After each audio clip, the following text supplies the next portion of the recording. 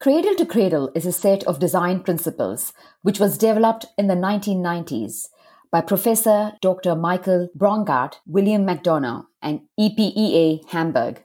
The Cradle to Cradle C2C paradigm reframes design as a positive regenerative force, just like nature, promoting infinite circulation of materials and nutrients in cycles. Rather than seeking to minimize the harm we inflict, this paradigm shift reveals opportunities to improve quality, increase value, and spur innovation. It inspires us to constantly seek improvement in our designs and to share our discoveries with others. How might cradle to cradle principles guide us to reimagine our cities?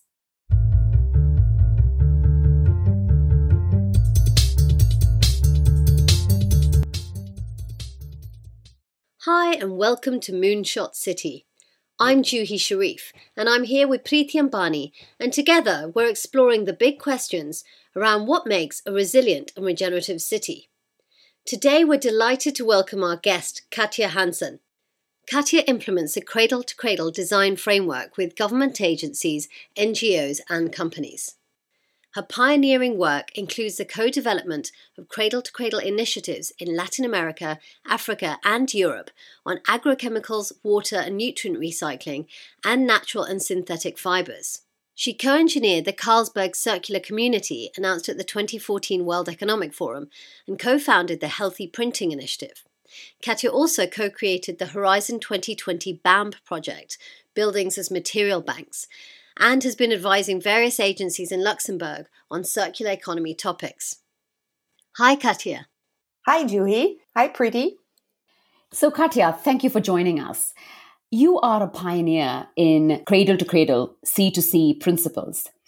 Tell us a little bit about what are these principles and what is their relationship to the circular economy? All right. Well, Cradle to Cradle has a philosophical background that you actually introduced to start the show. And it's really, really important to understand the philosophy behind it before you get to the principles. And the philosophy basically is that we have to try to be beneficial again rather than less bad. And with your relationship in New Zealand to the Maori culture, the wording that we use is becoming native to the planet again. And I think that might fit quite well with the target, the direction that you're taking with these podcasts. So for us, it is really important to frame the whole setup. It's not the environment and humans and what humans have done to the environment.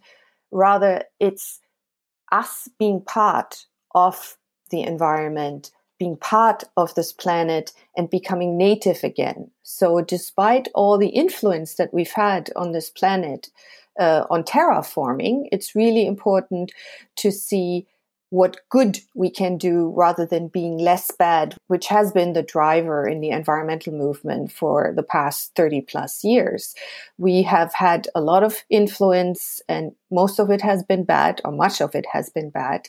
And so it's really important to stress what we could actually positively do to be effective and efficient at the same time. So the goal is to be regenerative by design. And that's what can be addressed with the 3 cradle-to-cradle principles, which are normally referred to in the cradle-to-cradle design framework.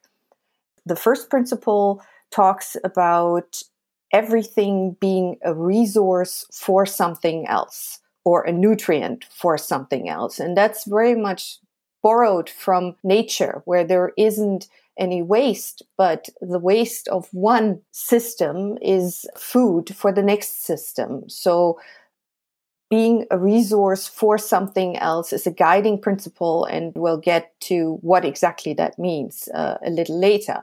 Then the second principle is using current solar income, and that of course speaks to renewable energies, but in a bit of a broader understanding, in that we have direct solar income like photovoltaics and solar thermal, but we also have derived solar income, such as in stored solar energy, geothermal, etc. And then the third principle talks about diversity. And we are looking at three kinds of diversity. The first one should be commonly known, although I'm always shocked at how few people actually relate to it truly, and that is biodiversity. The other thing that is really important, and Europeans understand it quite well, and many other cultures, is cultural diversity. So we can't measure everything with the same approach. And the third one is innovation. So intellectual diversity, really driving innovation and the approach for thinking out of the box. Katja, can you talk more about how these principles apply to projects? These three principles are the principles that we've been using to develop cradle-to-cradle projects. And in a lot of the trainings that I do on cradle-to-cradle, I cannot overemphasize how important it is to understand the three principles and then actually implement them. So we have the philosophy, understanding where we want to go with cradle to cradle. We have these three principles, and then we have implementation tools. And cradle to cradle certification is one of those implementation tools. We also have cradle to cradle roadmaps. We have cradle to cradle Imagineering sessions.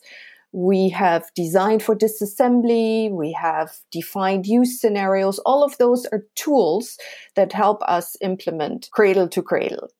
And that leads directly into the second part of your question, and that is, how does it relate to the circular economy?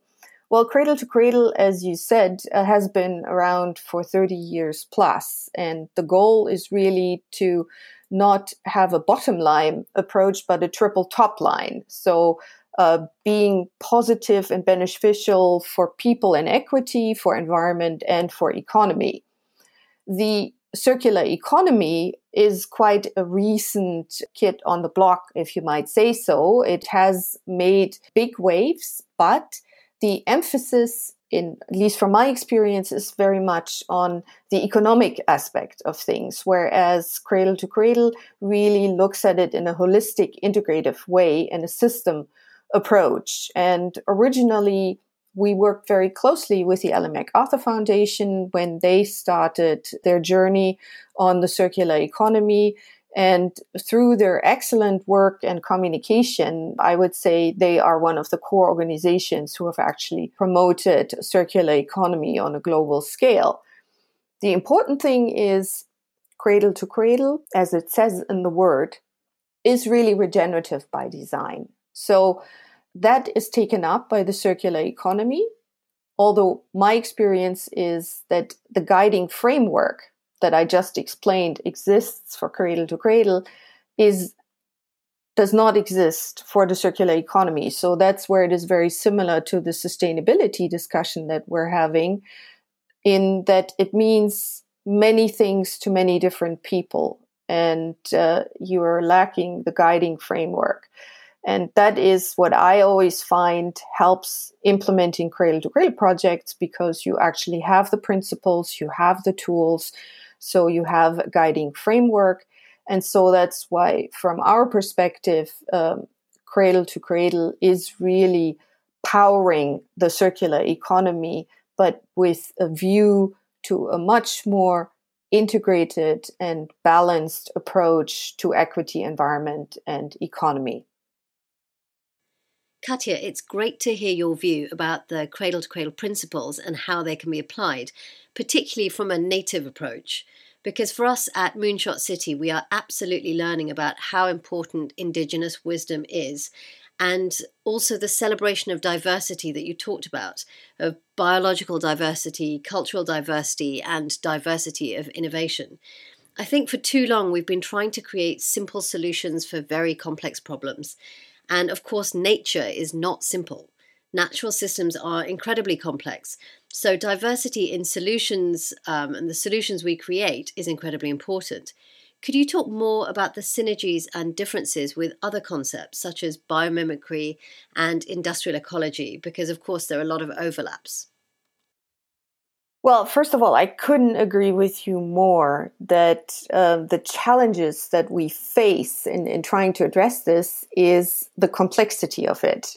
And I think everyone has the tendency to try to pick one topic and one issue and try to work with it. I have an engineering background, and I know that most of our training is problem solving. So we're given a problem. We don't normally question if that problem was described in the right way, and then we're looking for a solution.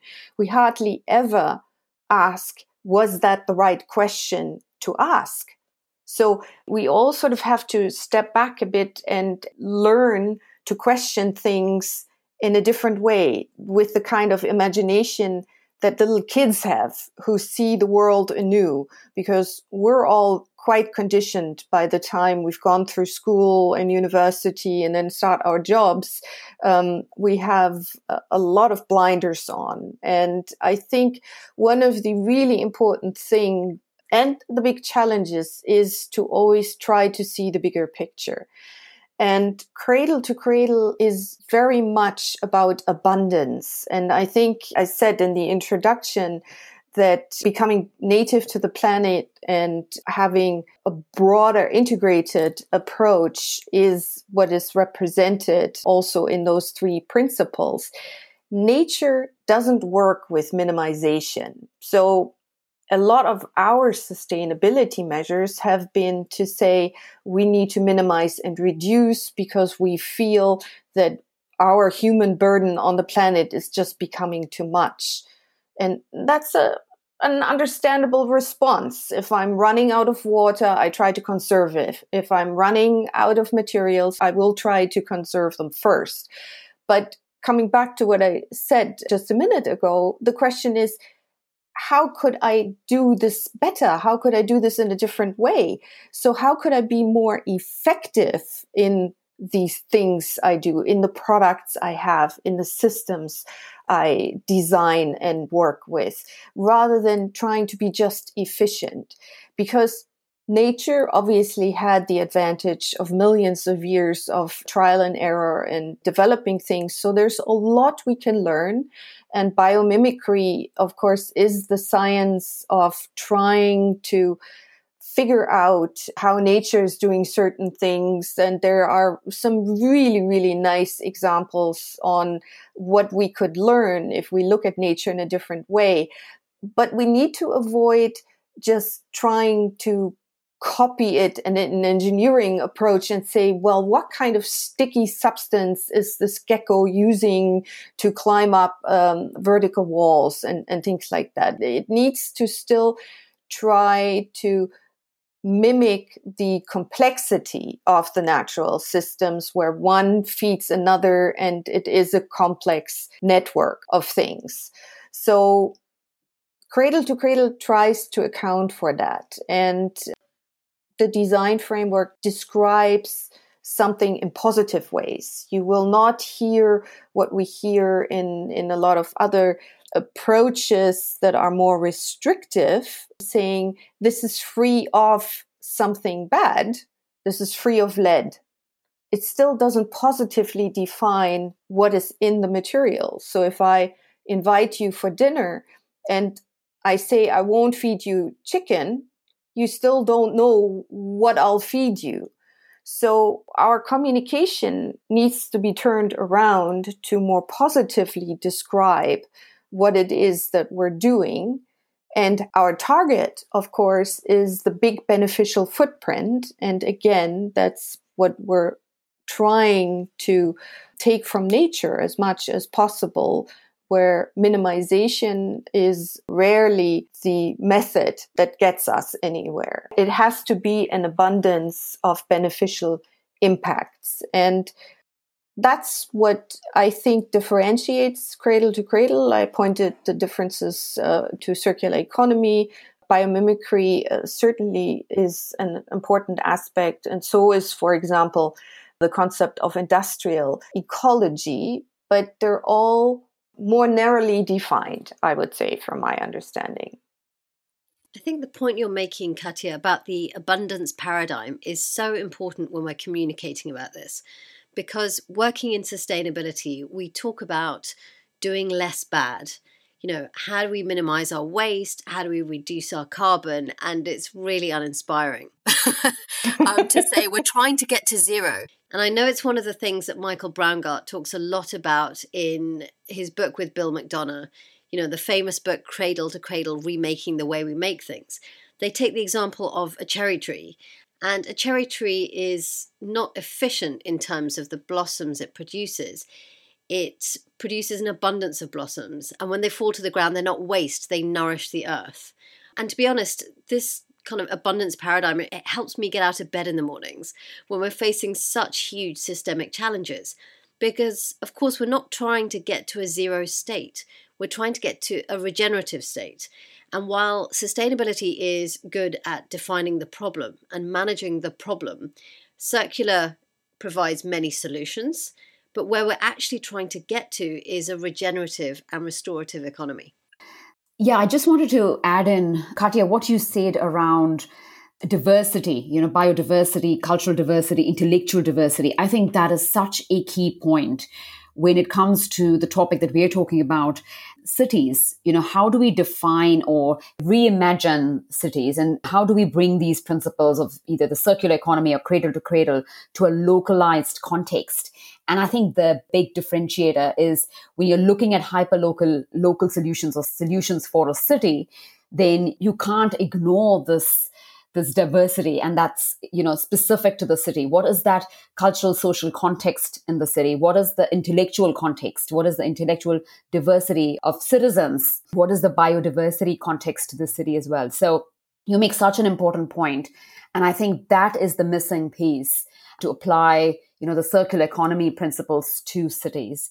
So my question to you is, in your experience and examples that you might have seen, how can these cradle-to-cradle principles be applied to cities and communities? And would love to hear from you around specific examples or case studies that you might have come across. We started working in Brazil, in the favelas, in the early 1990s to show exactly how the cradle-to-cradle principles could be applied. Mind you, it wasn't even called cradle-to-cradle at the time, but the intelligent product system, but we still had the same idea. So what we wanted to show is that wastewater from communities actually contains a lot of very valuable nutrients, and that you could recycle those in land-based and water-based farming practices and recover the nutrients profitably and basically clean the water as not an end-of-pipe technology, but as a byproduct. So we would benefit from the phosphate, the nitrogen, and the potassium in the water and grow a variety of plants and fish.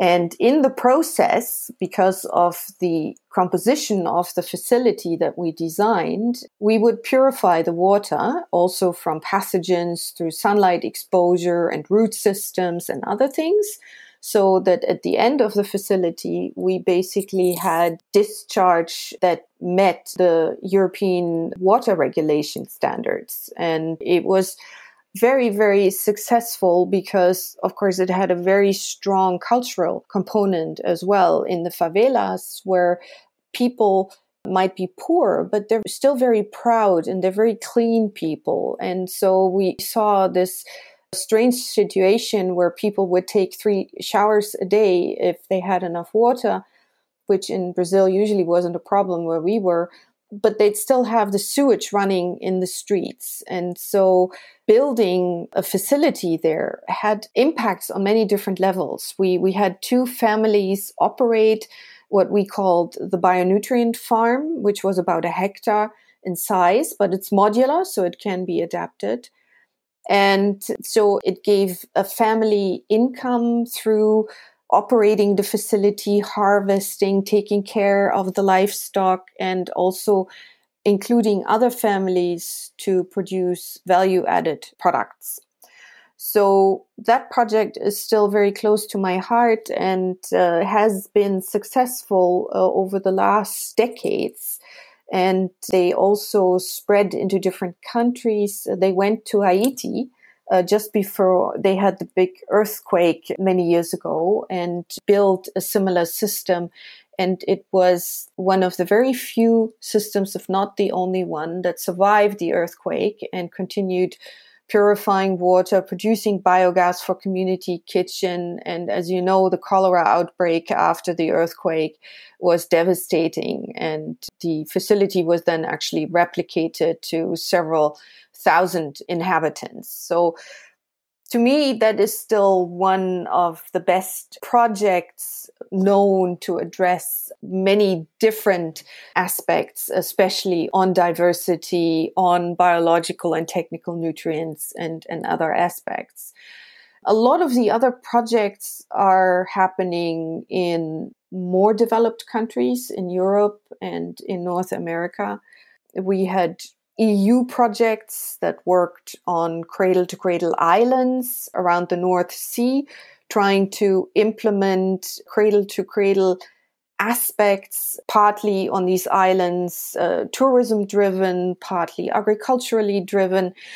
Cradle-to-cradle is often associated with products and materials, but I'm giving these examples to show that it can really be applied on a much, much larger scale. And then there was a lot of work done over the last 15 years in the Netherlands. Whole cities and communities took on cradle to cradle as a guiding design framework. The city of Venlo was one of the early adopters. There were others, and even Amsterdam has cradle to cradle principles, for example, for their procurement, but also how they build certain buildings. There's work being done in Brussels. There are really so many examples that show that it goes much beyond using the design principles to design a product. And one thing that I wanted to pick up, because you stressed so much how important diversity is. And in this context, in the Brazil-China project context, but also in cities, it's resilience. And resilience allows you to adapt to extreme circumstances. We see this during the pandemic now as well. So the more diverse our systems, the more resilient. And we've had a tendency over the last decades to standardize things, to centralize things, to streamline things. And I think in the recent pandemic with COVID, we've seen that we've lost resilience in the systems. And the natural comparison is one that is, to us scientists, very obvious, and that is that a resilient forest with a diverse population of trees and animals and shrubs is a lot more resilient to the pine beetle, for example, than the monoculture of pine trees. So we see everywhere that nature works with this resilience approach, fueled by diversity in the systems. And if we take that on for our cities, I think that is a guiding principle to make them more resilient, more regenerative. I think, Katja, you really stole words out of my mouth. As you were explaining, talking about those case studies, the word that came to my mind was resilience, and how these communities are leveraging that diversity, that intellectual biodiversity, the cultural diversity, to actually create resilient systems for themselves. And you totally, I completely hear you, and I completely agree on that. We're almost in a culture in the standardization journey and the race to standardize, to streamline, to make more efficient. We're becoming, monoculture in, many different contexts, not just from a crop or agri context, but also just our thinking and our social norms and our social contracts. What you said just resonates with me. And I think this is the key difference between a city that in the future is going to be resilient to pandemics or any other, black swan events, is actually leveraging the inherent diversity the city has. So now from macro to micro, let's go from thinking about cities to the products that flow through them. Cradle to Cradle is also, as you mentioned, Katya, a certification that's a measure of safer, more sustainable products made for the circular economy. And several years ago, when I worked at EcoAge in the UK, I was trained to become an assessor by the Cradle to Cradle Product Innovation Institute. In fact, in Venlo, the city that you mentioned earlier, that follows the Cradle to Cradle principles. And at the time, I felt that the C2C certification was the most rigorous assessment for products that I had ever come across. And it requires increasingly rigorous achievement across 5 categories: material health, material reutilization, renewable energy and carbon management, water stewardship, and social fairness. So a lot of businesses were interested in getting their products certified when I did this training. But when they realized the amount of work involved, how far down the supply chain that they'd have to look, and that they'd have to have the materials in their products analyzed to 100 parts per million for toxicity and material health, it put a lot of them off. But that was a while ago. And since then, it's really heartening to see that the certification has really grown in terms of acceptance. And there are a lot of materials and products that are now C2C certified, and businesses that are willing to strategically commit to doing it. So my question for you is, how should we be thinking about the flow of materials and products from a cradle-to-cradle perspective across the city and in the city? Yui, I think you've just put your finger on what continues to be the challenging point, and that is to go from an individual product, which poses a lot of challenges to be optimized for healthiness, healthy for people, healthy for the environment, and healthy for the economy. That would be the ultimate goal, to escalating it to a whole city. And how do we deal with the mass of materials and products that we have in a city? So I think you can look at it top down and bottom up, and then hopefully it meets. So you need the overall perspective of a city. And there I wouldn't obviously start with certification. I would start with the topics that we already talked about: resilience. How do we do urban agriculture? How do we build healthy cities? How do we deal with mobility? All these issues can be guided by the cradle-to-cradle philosophy and the design framework. But then when you want to break it down and say, okay, let's look at healthy buildings, for example, then we very much get to the material side of things, because a building is a complex system of many different materials and products.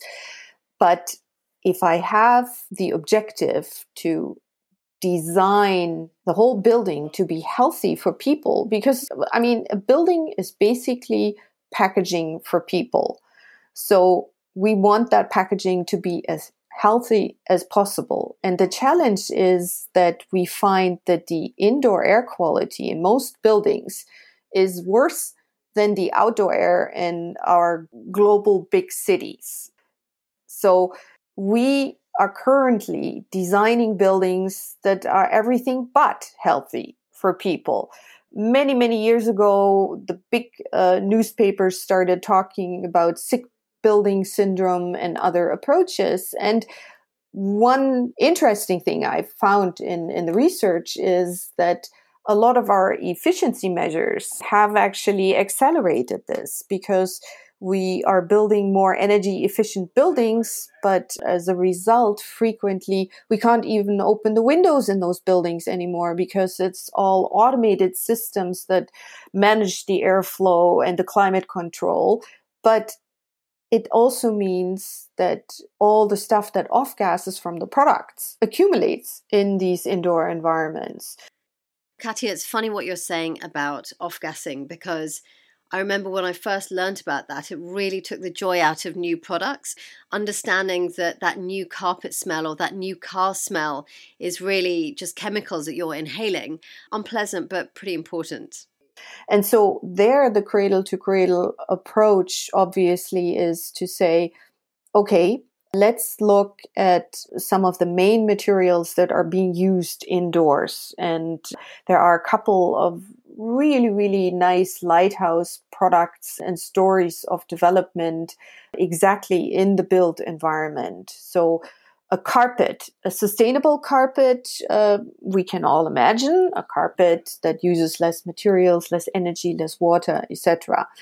But a cradle-to-cradle carpet is a carpet that has all of that, but also cleans the air, because we're always looking at an added value, at a positive impact that a product can make in a defined use scenario. And so when you ask yourself under cradle-to-cradle design, how could I design a carpet?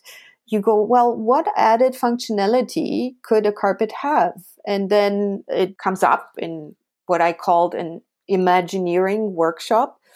Oh, well, what could be the contribution to cleaning indoor air? And that then led down a road of product development that produced a carpet tile that also absorbs microparticulates from the indoor air. So that's one example. And then, designing furniture in a way, mattresses, that's a good one for everyone because we all use them. They tend to off-gas quite badly. And designing a mattress that is actually safe for the long exposure to the human body over hours and hours is quite the challenge. But it can be done when you approach it from what you outlined are the 5 cradle-to-cradle certification criteria, which is where we look primarily at the material assessment, which is material health and material reutilization, but also the process. And that's the bigger picture then again. What kind of energy do we use? How do we handle the water in the production? And with textiles, for example, social fairness stretching all the way to where do we get the fiber from? How do we tend to the fields? So you can explode a fairly simple product into quite a wide scope. And that you need to determine at the beginning of certification how far you actually want to take it. So there are many different ways to approach cradle-to-cradle, and cradle-to-cradle certification basically describes and summarizes it for a product. Thank you, Katja, for speaking with us and sharing your expert insights. There is so much more to your work. Thanks so much, Katja. It's been a real privilege to speak with you today. Very happy to be here. We will join Katja again in a future episode to talk about the Horizon 2020 BAM project, where BAM stands for Buildings as Material Banks, a project that Katja co-created. So stay tuned. To learn more about the work Katja is doing, visit us at projectmoonshot.city and on Twitter at moonshotcity. I'm Preeti Ambani. I'm Juhi Sharif. This is Moonshot City.